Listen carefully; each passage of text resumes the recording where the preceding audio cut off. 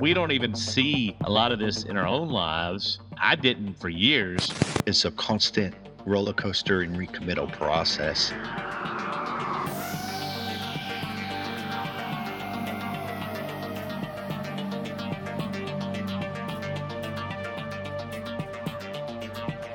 Hey, you guys, how you doing? This is another episode of Unrefined Podcast. This is Brandon here today, and I have a very good friend of mine and a great guest that comes on our show often. His name is Tim Holloway. Tim, how you doing? I'm doing good, brother. Thanks again for having me back on the show, man. Yeah, I mean, he and I do a band of brothers together, and we have some other vested interests out there, some things that we do. Just check with us if you're ever interested in them. But today we want to talk about something that's really, it's on both our hearts. And I wanted to talk to him about it because he's actually in the process of writing a book about it, and he's doing a course about it. And it's just something that's really pervading the body of Christ right now with different groups, different, particularly cultic groups, but even in Christian circles. And it's a reaction to a lot of the grace teaching out there, which has its own ditches and problems and stuff. Sure. Yeah, but we want to talk about legalism today. And so I'll let Tim get us started and we can have a conversation about legalism. Absolutely.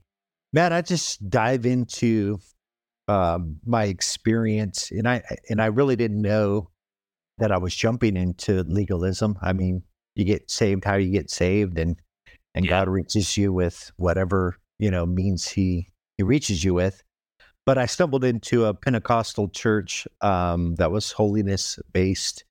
It was called a Revival Center. We had a lot of Pentecostal stuff going around and revivals and stuff. But needless to say, it was attached to more of a holiness frame of mind. And within that system, I learned how everybody else in Christianity was wrong, and those poor church down the street who are not, spirit filled. And it didn't take long for like elitism and pride to capture a hold of me. So even though, I'd had a genuine experience with God, right, just being in the frame of holiness and superior kind of mindset, it didn't take long for me to kind of adopt some of those ways. Well, look, I went to a holiness seminary, and what I noticed, even amongst that movement, is some people tend to go towards legalism, but then some don't. Some don't. Some actually get the idea that grace empowers the heart, and we walk out the Word of God because of that grace. So, why do you think that's so? I think you're absolutely right. Some do this and some don't. I think I can give the identification to the ones that do, and that is they make it very performance based in the sense of like no sin will enter heaven, right? That's a common thing, and we understand that no sin will enter heaven in the sense of we're going to be mature and complete and that sort of frame. That's not the frame that they're delivering. The frame is if you got sin in your life right now, you will not make it. So that's one of a certain key indicators. And what often goes with that is a constant roller coaster and recommittal process. Mm-hmm. And what I found for me was when I'd fall into sin, therefore I was no longer worthy. I would skip communion. I would be scared of the fact that now that I wasn't going to enter heaven. So I would say holiness, the differentiator is standing in power and having holiness a byproduct of the love of God, and or the other side where you feel like you're attached to the sinner complex and your behavior is the key to whether you're in or out at any given moment. Oh yeah. I mean, and two of the things that I see in my experience with that, I mean, the seminary I went to was mostly Methodist, but it was a branch of the Methodist holiness type. It promoted the second act of grace, entire sanctification, and all that kind of stuff. What I noticed, though, is the definition of sin had to drastically change for you to live a holy lifestyle. And what I noticed, in some like reform circles, sin is like it's so powerful that we can't even like sneeze without committing a sin, you know? And Yeah. because we're just depraved, dead, morally worms. Worm theology is what I call it. But then in this group that I grew up or went to seminary and kind of grew up in, it was more, they had to simplify sin because you had to live some form of holiness. And if you really had the standard that the reform guys did, you really couldn't keep up with it. So you were in constant sin. So therefore you didn't go to heaven. So I really find that an ironic thing of a redefinition of what sin is. And Sure. and that's what really helped me come out of a lot of legalism is I've stopped seeing sin as more about the acts of sins and started seeing sin as a almost a entity in my life that needed to be dealt with, if that makes any sense. That's very interesting. I would concur with that because, the story of Cain and God telling him that sin is crouched at the door and its desire is for you. Yeah. So it's literally a personification of sin and it has a desire. So I would totally agree with that statement. The reform concept of total depravity, in the way it's defined, I would think would lead to the other side, maybe even more the slippery slope of grace, because having and I don't think it was meant to be. I get total depravity inside of salvation, and but I don't understand it the way they do. I understand it more as like a insecure, fear-based, sinful nature. Yeah. I don't consider it as a like man is totally deprived of the ability to do anything good or anything like that. But I call it moral depravity is my, sure, that's kind of that's a balanced way because there's other theologians that say, hey, we aren't deprived at all. We're not born in sin, Pelagianism. I don't go that far, but yeah, I don't like the word total. That's the, it's a real absoluteness to that terminology. Yeah. And it takes the nature and makes it something that it's not. But so taking that concept of total depravity and then still having the feeling that you're totally depraved, I feel like legalism does that in the sense that you could never really measure up to the standard. You're constantly in guilt and condemnation. So it reconfirms that you're this total depravity sort of model. So you can go into legalism with that total depravity, or you can go to the other side of like, hey, look, I'm a sinner.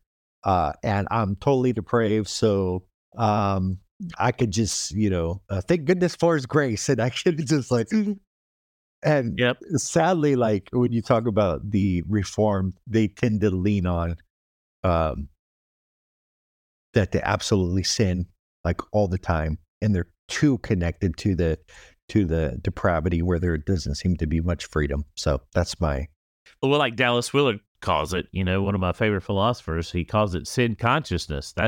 There you go. Both sides deal with sin consciousness. I mean, I actually mentor a guy who comes out of the holiness tradition, a young guy, and I had to really pull him out of this whole. He was always worried about not sinning, and I'm like, the Christian life is not worried about you not sinning all the time. That's not what holiness is. It has a positive aspect to it, and not just a negative aspect to it. So I remember a guy that I was mentoring after I got saved, and so basically our conversations like, hey, is that a sin? Is this a sin? Is that a sin? And I got really tired after a while. I said, look, everything's a sin. That's great. Because it's like, under the guise of religiosity, like, there's no escaping it. Define that term for our audience. What do you mean by the word religiosity? Because, some people use the word religion and it's not pejorative like you and I do. Can you kind of define what religiosity is to you? Yeah. I would like to define it together because I know that you have a working definition of religion, but meaning to bind fast. So religion in general means to bind fast. So on the positive side, let's admit there's positive sides to to religion. To bind fast would signify something that you hold on to very tightly. It would signify something that you hold on to as a routine, bind fast to a routine.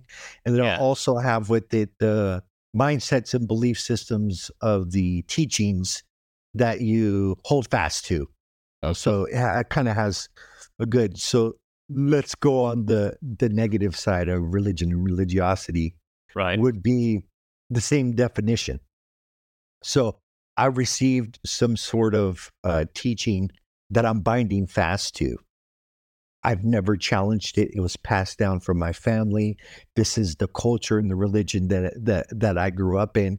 And so I have religion. I'm binding fast to that. And all of my mindset, perspective, and paradigms come from that thing. So when God begins to woo me via dreams, via different things that happen inside of my life, experiences, I'm incapable of being wooed because of the thing that I'm binding fast to. I'm unwilling to let that go.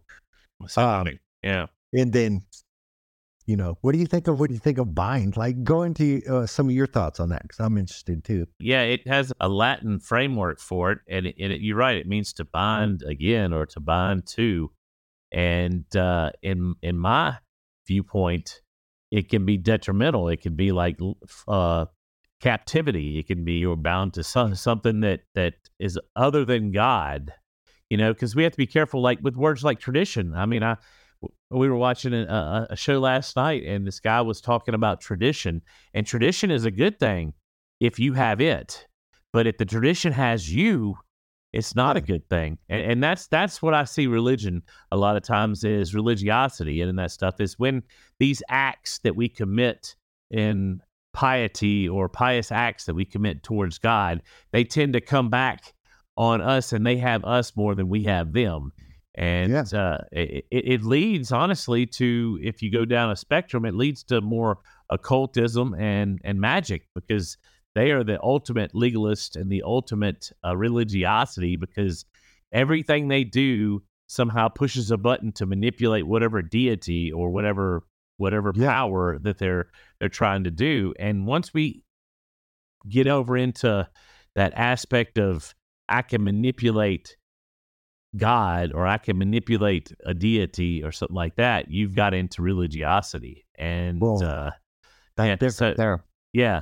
And in the manipulation, it can be subtle. It can be super, super, super duper subtle. It doesn't have to be anything major. What I tend to think, and I see in Jesus's life, and I wanted to bring this out while you were talking about it, is I think a lot of the religious people that he was up against, they created these little rules all around, like the ones that really counted, and they would keep all these little rules.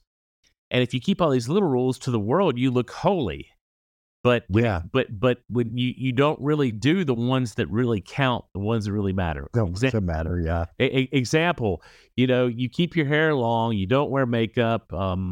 What's some more? You read your Bible every day. You share the gospel to the point where you won't go to sleep at night. You'll run out and go share the gospel with somebody, or you smoke. You drink, you chew, you go with those that do. I mean, that's that classic. Smoke, cuss, and chew. Yeah. With those that do. Right. Okay, so I don't do those things, but I don't take care of my parents like I should, or the way God wants me to. Jesus pointed this out constantly to the Pharisees. He called it straightening out a gnat and swallowing a camel. And I think that is the key to religiosity, because it's all about appearance. You want to look like you're holy to everybody else, when inside you're really a whitewash too. Yeah, that's good. Well, you hit the nail on the head with the Pharisees. If you want to discover what legalism looked like, all you have to do is read about the Pharisees. There's one chapter, I believe it's in Matthew, that he commits the whole chapter to rebuking some of the behaviors and stuff that's going on. So it's like religiosity 101 is right here. Inside of my family and the holiness, I probably gravitated towards that because, my grandmother was that way. And, she wasn't allowed to go to the movies. She wasn't allowed to go to dances, all of those things, even the circuses were of the devil. All of these things were considered satanic and stuff. So, but what I wanted to talk about is the practical definition of religion, and that's more of like a system that we try to appease God or find basically the benefits of our salvation. We endeavor through that list of rules to try to get that on a performance-based thing. So it all comes back to appeasement and trying to get something from God, just like you said, trying to manipulate him to give him us the benefits of our salvation instead of accepting those by a free gift. And that's what I find one of the biggest problems is it leaves us not experiencing those realities. Yeah. Well, it's just like if I feel like that I have to constantly, I mean, we experience this in natural life. If I feel like I have to constantly appease my parents and live up to their expectations to get their approval, I mean, that's an awful thing. People go through that. We all have been through it in different areas and different things. That is what God is trying to remove from our life with grace. Yeah. With grace, we no longer have to have the performance orientation to please him. He is pleased because of what Jesus did for us on the cross, because of our faith in that righteousness. Yeah. Yeah. So you think of this in a fatherly connection and say, my father will not love me unless I perform perfect. And we look at that in like humanistic form. We're like, okay, I think your dad might need a little bit of help. He might need to like take it easy a little bit. And that's just kind of a human parable of, we as fathers wouldn't base our love, acceptance. We wouldn't base our care for upon the perfection of our children. Yet we put this off on God. And the reason why we do this is because of religion. Yes.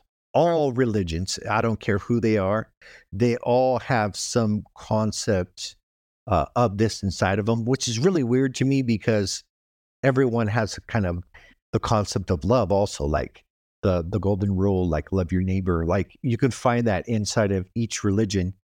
But the reality of it is that what makes Christianity different is it communicates to us that we don't actually have the ability to do that, right?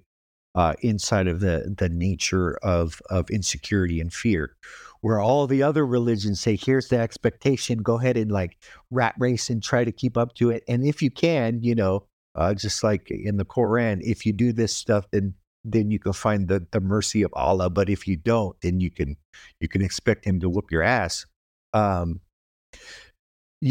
What's wrong with all the other systems is never really communicated to you that you actually didn't have the ability to do it, which I think what the law completely does inside of Christianity. It leaves us in a state of reality that, you know what, I actually don't have the ability to love my neighbor as I ought because I'm fearful and I'm insecure, and that causes me to focus on myself.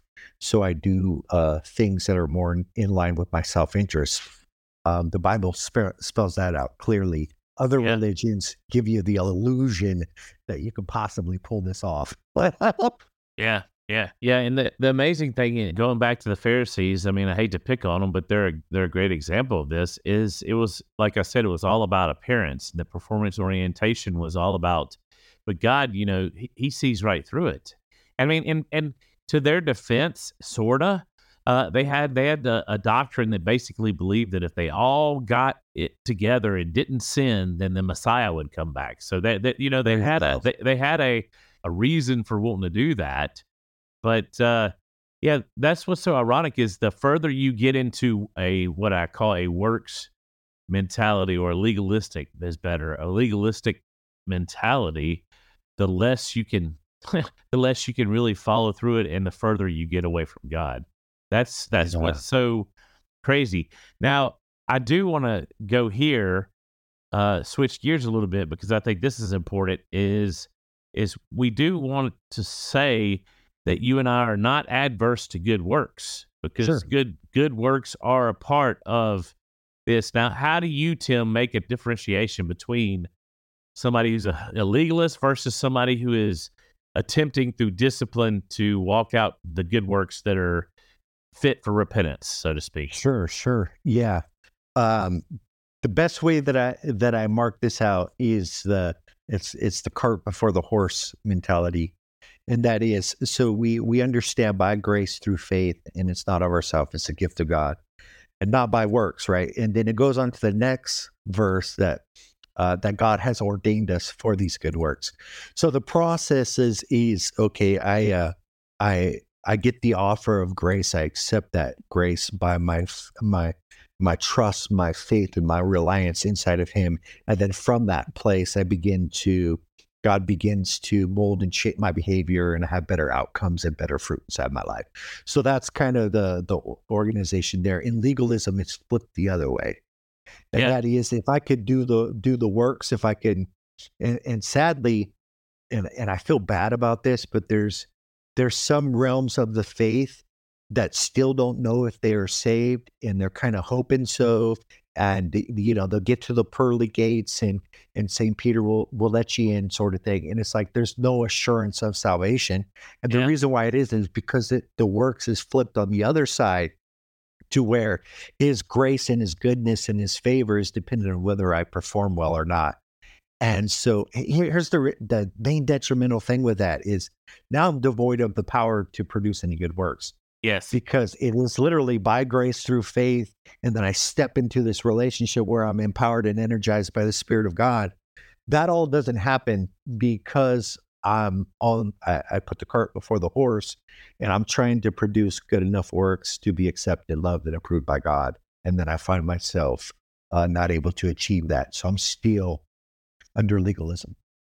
The image I had when you were saying cart before the horse, I see us in the back of the cart pushing it with a horse up front, or even in the back. we're leading the horse and pushing the cart, and we're like, yeah, we're going by people, and people are like, what an idiot, he's pushing the cart, and the horse is still behind him, and I think a lot of times we don't even see a lot of this in our own lives. I didn't for years, see this expectation that I had. And a lot of that came from just growing up with parents and stuff, because our world operates in a merit-based meritocracy, so to speak. So Sure. this is totally different, and we have to divorce ourselves. We have to be in the world, but not of the world, and come to an understanding that like I say all the time, number one, we can't live the Christian life. Only Jesus can live the Christian life through us. And the only way for us to be able to let Him live it through us is for us to take indirect means for Him to be flowing in our life, for us to walk it through. And I read something the other day I thought was really perfect. This guy said, he said, if you want to grow close and walk out what God has for you, then you grow closer to Him. And out of that intimacy flows the works that you need to do. And that's why spiritual disciplines are so important. They're the fulcrum, so to speak, that you indirectly lift up the rock instead of trying to pick up the rock yourself. And or working out in a gym. I mean, you work out in the gym to make yourself strong, to be able to do other things. The working out in the gym is not what's going to get you the ability to do the other things, if that makes any sense. Yeah, So, it does. It's the difference between standing in power and not. Because if I'm in a struggle to get something, I communicate to my mind that I don't actually have it, right? And nobody actually goes and tries to get something that they already have, unless you're kind of lost your marbles a little bit. But so if I go on that quest, I'm communicating that I don't have it. And so when that in relation to God of, okay, you're the light of the world, you are my son. You're a prince, you're a chosen generation, royal priesthood. There's all of this destiny of everything that says God says you are. And then not only that, which is to go into everything that He says you have, Like we have the Holy Spirit of God, we have peace with God, we have the grace of God. We have this throne that we have access to, like all of that stuff. This is who you are. This is what you have. And what we're saying in legalism right now. I am not that right now. In legalism, I am not that. And I don't have that. And the reason why is because I'm not good enough. And that puts us in the realm of I deserve to be punished, whether we say it or not. Yeah, That's the reality of what it is Yep. because I don't measure up, I deserve to be punished. And this is the reason why we have human sacrifices. This is the reason why people have been trying to appease deities since we've been on this planet, and all the ritualistic stuff and everything that we have going on is because I believe that this deity needs to be appeased, and I'm not in good standing with that deity. And he's angry and he's frustrated with me. So I got to bring my gift. And these people were like, man, this gift is not enough. What do I do, man? I grab my son. Let's go. And they're taking their son and passing them through the fire. And this is all religiosity at its core to get something that we feel like we don't have. Yeah, and it leads to us getting to this place, and I know you're going to laugh because you love it when I say this, but we try to should all over ourselves, I should do this, I should do that, but we do, and you can't live a peaceful, joyful life when you're too worried about shoulding all over yourself. And the other thing too, I want to bring in, because you opened up like what for a wide receiver to walk right through. The story that I think about that you just talked about and you alluded to is Abraham and Isaac. How Abraham takes Isaac up to the mountain. He is willing to obey and do what God says. And because of his past experience in paganism, we have to remember that he was a pagan before God called him. In his past experience in paganism, he expected to get rid of his firstborn son, but then he still had faith that, okay, I might kill him, but at least God will raise him from the dead. So he did have that. But he goes up there and he gets to the place to where he's ready to kill him, and God says, no, wait, I will provide a sacrifice.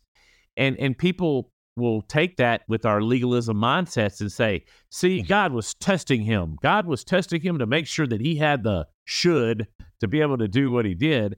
When in reality, and I don't remember where I heard this somewhere before, but it's so true. It was all a theater. It was all a picture. He was trying to create a picture that he is not like the pagan gods. He is not going to require your firstborn.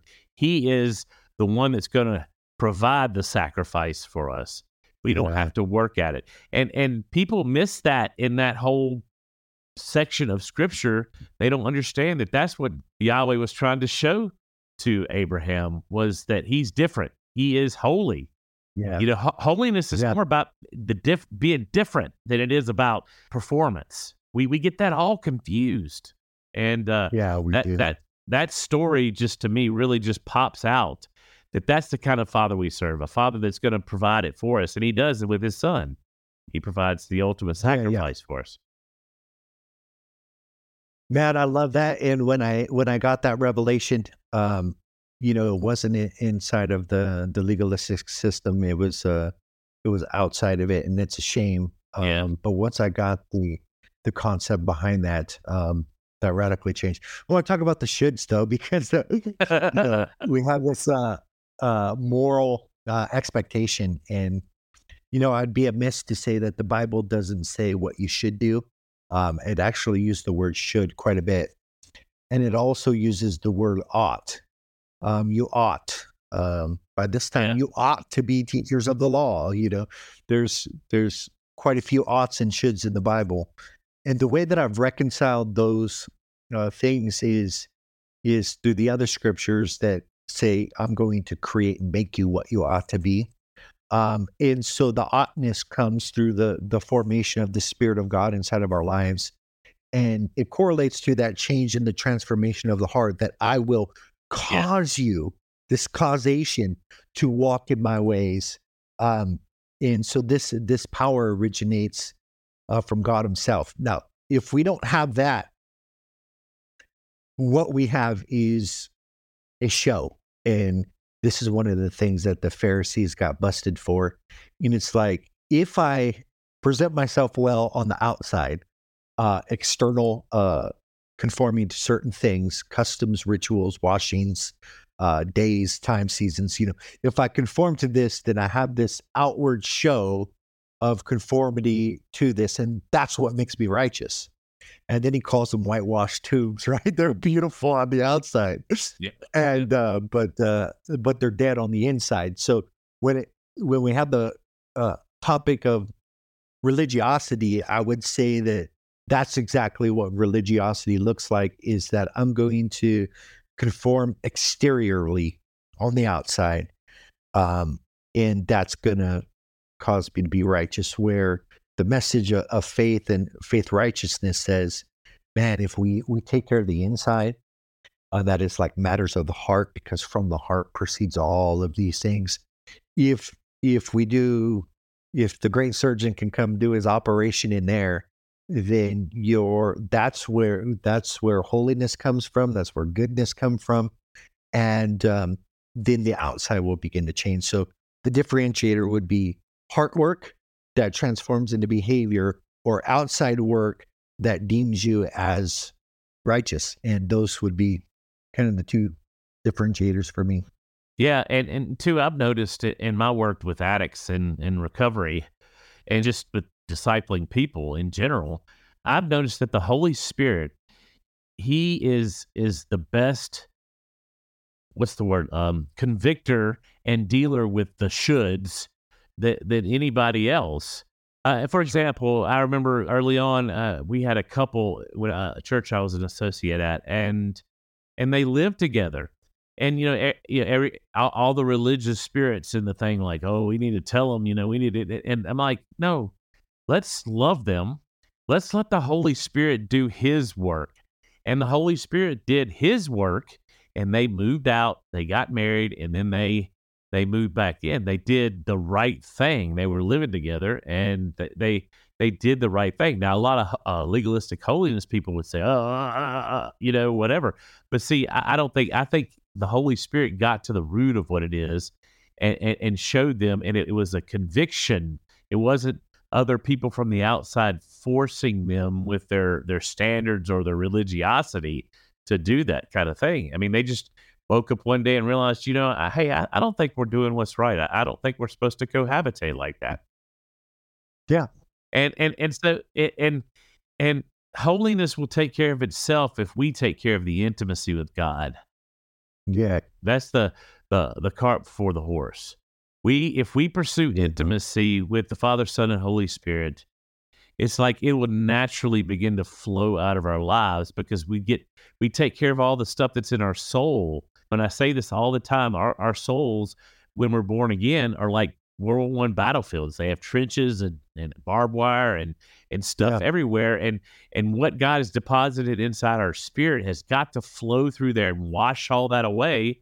Yeah. And it'll manifest in our bodies and in our relationships. And that's just so crucial. But we get it all out of whack. We want to perform. And I'm not saying there's not, like I said, I'm not saying there's not a place for us to do actions. Like I always say, Dallas Willard says this: God is not adverse to effort, He's adverse to merit. Sure. We do need to put forth effort. We do need to read the Bible, but you read the Bible differently when it's a loving father than you do if it's a hard taskmaster. Just ask the Jews. Sure. I mean, I'm being honest. And I don't mean that like all Jews, but just ask the Talmudic, Pharisaical type Jews that have been carried on down through the years. He's so holy and out there that there's no relationship with him. And if you read in early parts of Genesis, they all had an intimate relationship with the Father. And I think even with the Son of God before his pre-incarnate, it comes from that intimacy. We have to get back to that intimacy. So let me ask you this: if you were going to give a prescription for somebody, since you've come out of it, of how to gravitate from legalism, like 1, 2, 3, 4, so to speak, out of legalism into what's a good word for this, Tim? Into grace, into into relational legalism versus relational relationship. What would be some advice or some steps that you would give them to get out of this? Sure. So, this might come first in some mindsets to drop, but with the mindset to drop is the flip side of that mindset. So, what you talked about, merit, is if we can't get beyond this one, I don't think we're going to go very much further. And that is, when I think of merit, I think of like merit badges. And merit badges are given to those who accomplish the task, right? And so you would get dubbed worthy by completing whatever it is, and here's your merit badge. So first is the concept of salvation, and this is kind of an old song, but we don't get saved by merit badges. And what that correlates to is that I'm going to stop the religious struggle of trying, and I'm going to start relying on Him. And the reason why this is so important is are we going to meet our Maker with entitlement of saying, give me what I deserve because I did ... give me what I deserve, and then to find out that we deserve something quite different? That would be a terrible, terrible experience, right? Or are we going to enter into our Creator with this sense of gratitude for everything that He has bestowed upon us and He's given us, right? And so you got these two frames. Am I going to show up entitled? Am I going to show up grateful? And this manifests actually throughout our life also. We've got a lot of entitled, spoiled children out there, or we got those who are living from a place of power and gratitude. So I think merit has to be the beginning conversation. And this is kind of a weird thing, but stop trying and start relying. And that's good. Yeah. The concept is okay, if I'm going to receive by grace through faith the benefits of the salvation of everything that I have in God, then I'm going to stop trying to earn that myself, and I'm going to rely on what He did to accomplish that. It seems simplistic, but people, when they come to the faith, they're given a different message than this. They are not given the message of trust, reliance upon Christ. It's very watered down. So you would think somebody would know that they're going to stop trying in the religious struggle and start relying, but they don't. So those two would be the some of the biggest that come out. But after that would be is a belief that is right conduct. Does that go first, or does right heart and spirit go first? And so, which is the cause that produces the effect? Is perfect conduct going to give me a righteous heart, or being made righteous in Him going to work out to be better conduct? And so the difference between these is, am I going to walk in faith righteousness or works righteousness? Right. And if you read all Paul's stuff, he's trying to give us a righteousness that's apart from the law. And that's like, you show legalists this and they just dance around. They just and they just want to prove their couple of scriptures that prove their point. Yeah. But when it comes back to Paul said that I am prescribing here a righteousness that is apart from the law. And that's basically aside from merit. And this is the stumbling stone. This is the message that causes people to turn away. You can tell them God loves you all you want. There's no offense to that. I ain't got no problem with that.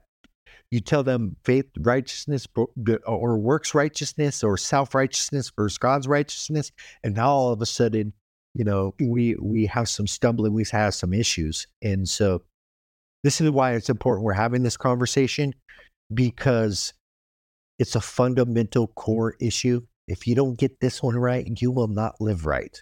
No, you're right. You'll be entitled. You'll be self-righteous. You'll be a hypocrite.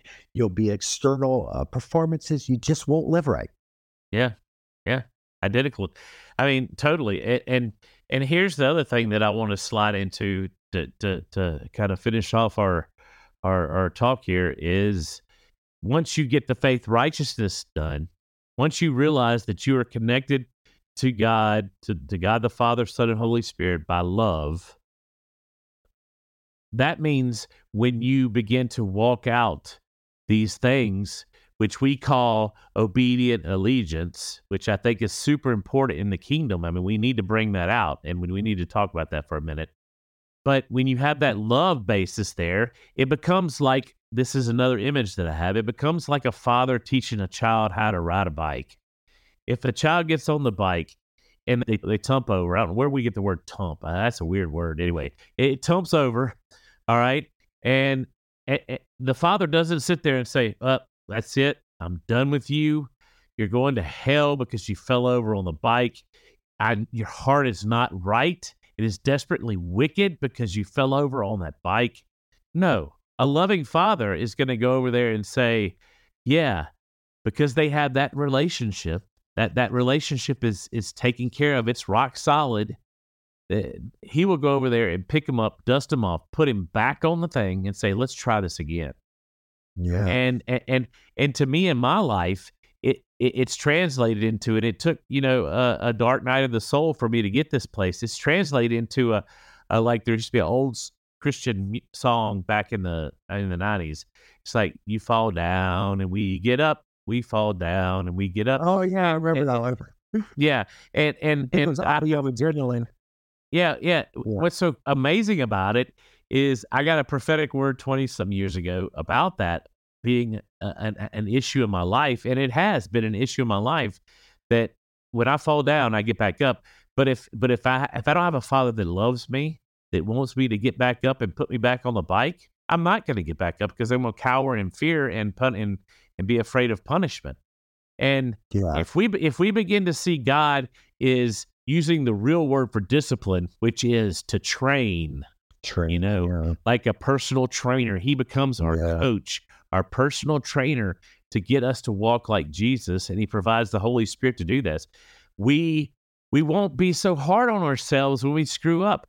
It's like, I don't know how people live without grace, because when you screw up, there's nothing but condemnation, shame, and guilt. Yeah. When there's grace, you could just, and I joke, and I've told you this, when I commit a sin, it's almost like the religiosity pops up, and it's like I have to give it at least a certain amount of time before I confess it, because it's just too good for me to confess my sin right after I've committed it. I haven't paid enough penance, or I haven't paid enough whatever it's called to, and that's so absurd. Reality is when I fall off that bike, I need to run to the Father and let him take care of my wounds and put me back on that bike, because that's what he's after. He's after us being obedient allegiance, and we do that when we have the foundation of relationship and connection with him dealt with and done. That's so good. Yeah, that's so good, man. You had a couple thoughts come into my mind, but one is the legalists always, say that they're doing it by the book, right? And in reality, like, they're not doing really anything by the book. In the sense of modeling Jesus Christ and his ministry and mentorship and all that stuff. They're not doing anything by the book, but they claim to be doing it by the book.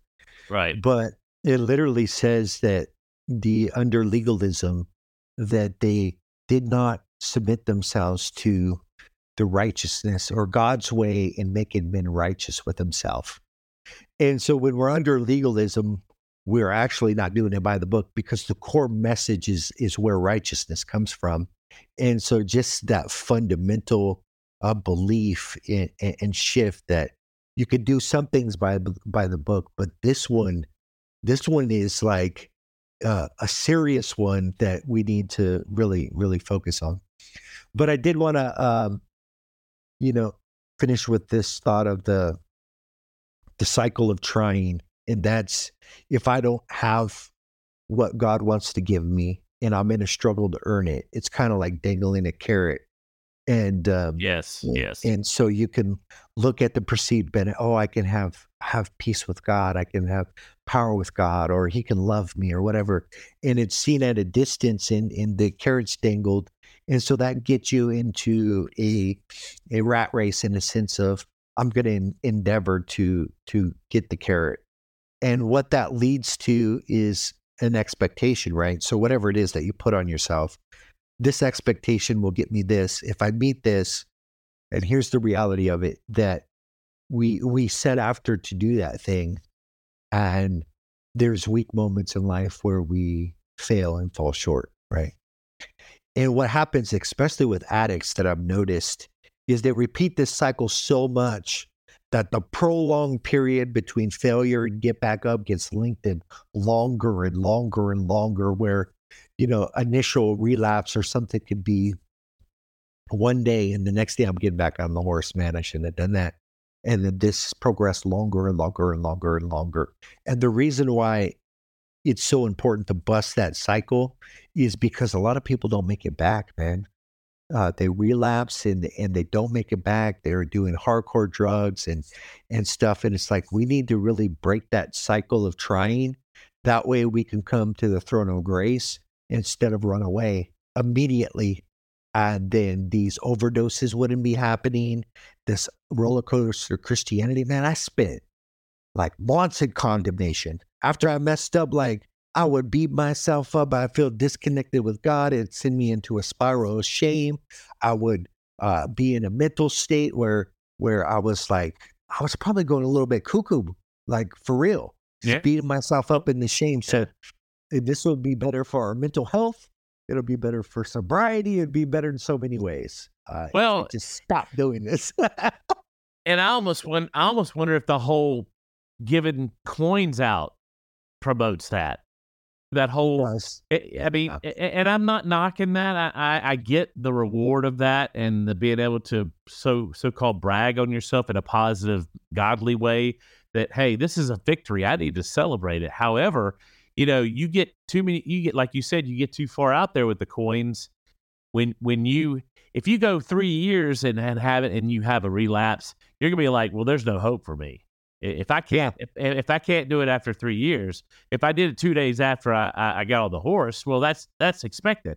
But if I've gone 3 years and I relapse, you're right. It'll spiral you into, and that's because of that performance orientation. Yeah, it is.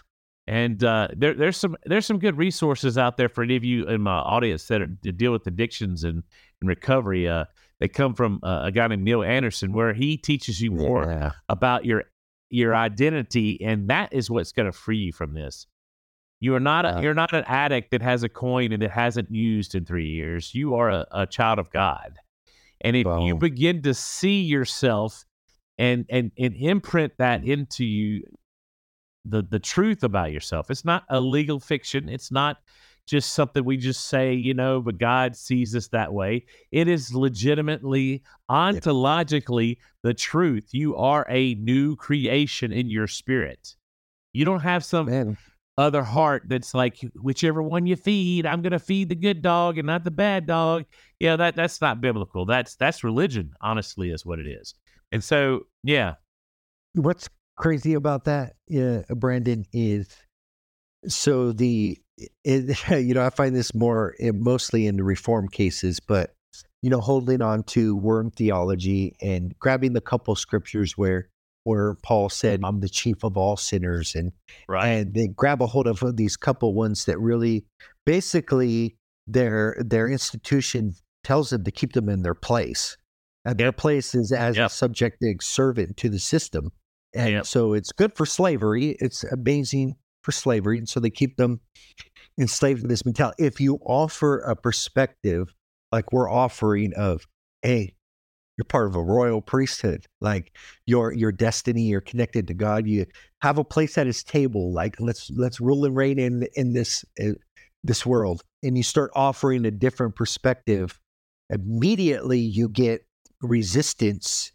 And they go back to the humble worm thing because they're scared that they're going to be elevated in pride. They're scared that the crab's going to get out of the bucket and it's just going to be unmanageable, and it stops them from really believing. But here's the point I wanted to make: is they somehow think that that's being humble.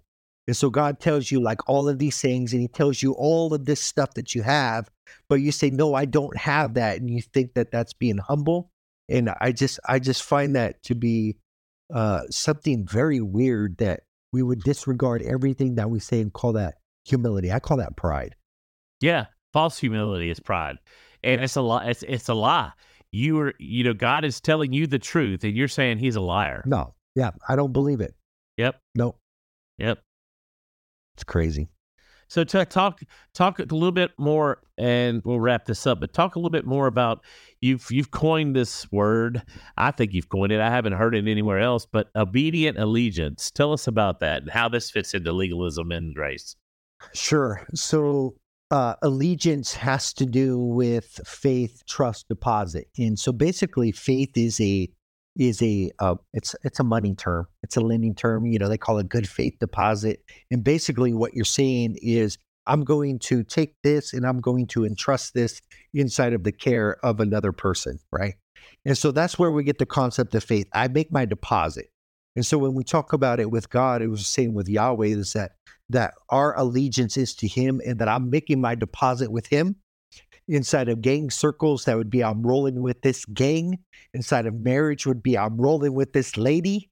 So all of this concepts a allegiance, like this is where my devotion is coming to. And from that comes a sense of obedience. And that is, by faith, Abraham obeyed.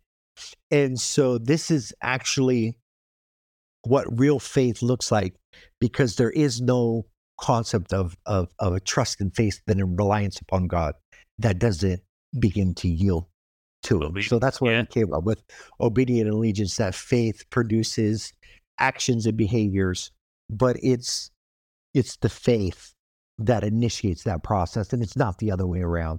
Yeah, well, and then that's what I love about that. I know we toyed with the, which way to do it, but it's better. The allegiance is better as a noun, because and the obedience is better as a descriptor, an adjective of that noun. And it reminds me of what we've talked about before, how God is not loving holiness as much as he is holy love. And a lot of people see that as a play on words or whatever, but it's really not a play on. It makes there's a total difference between loving holiness, because holiness is the versus holy love, and then holy being the descriptor of the love being the main thing.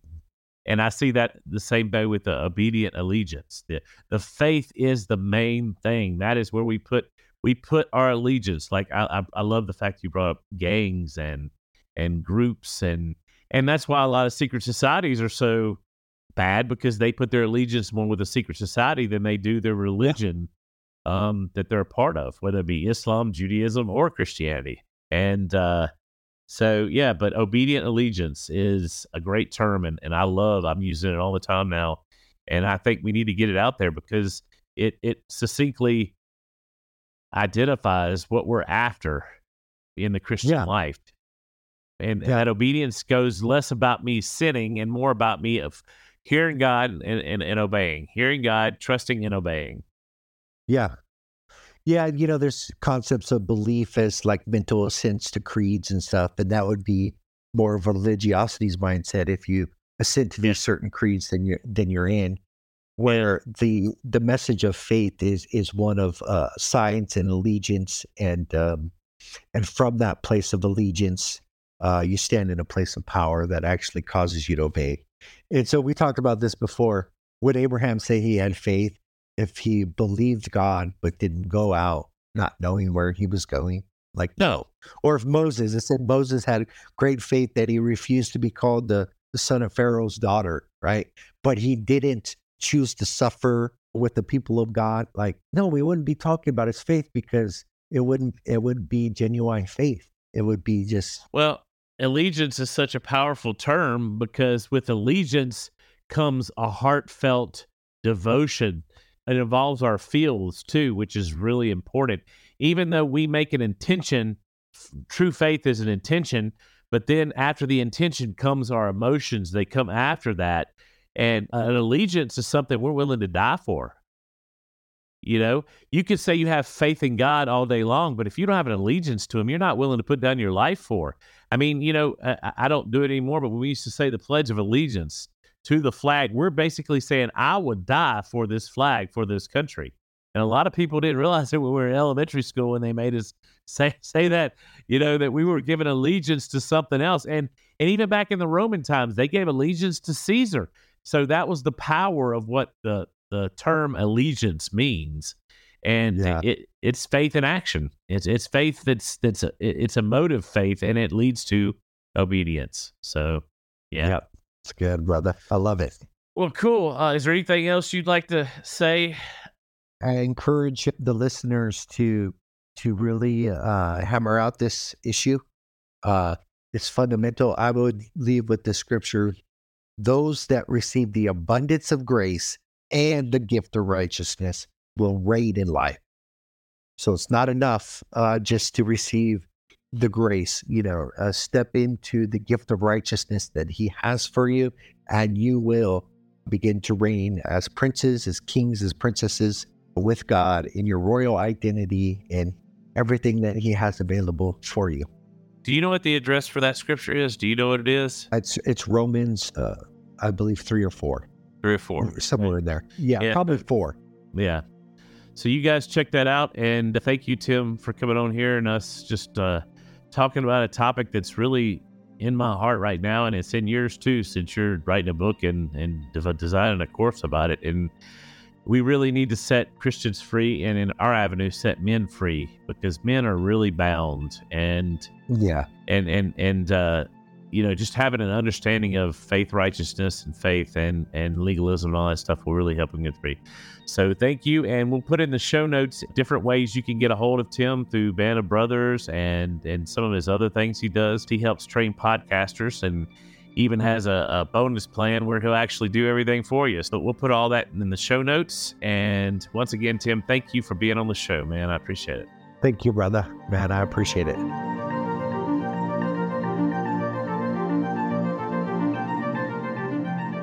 Thanks for listening and supporting us. And remember, stay naturally supernatural.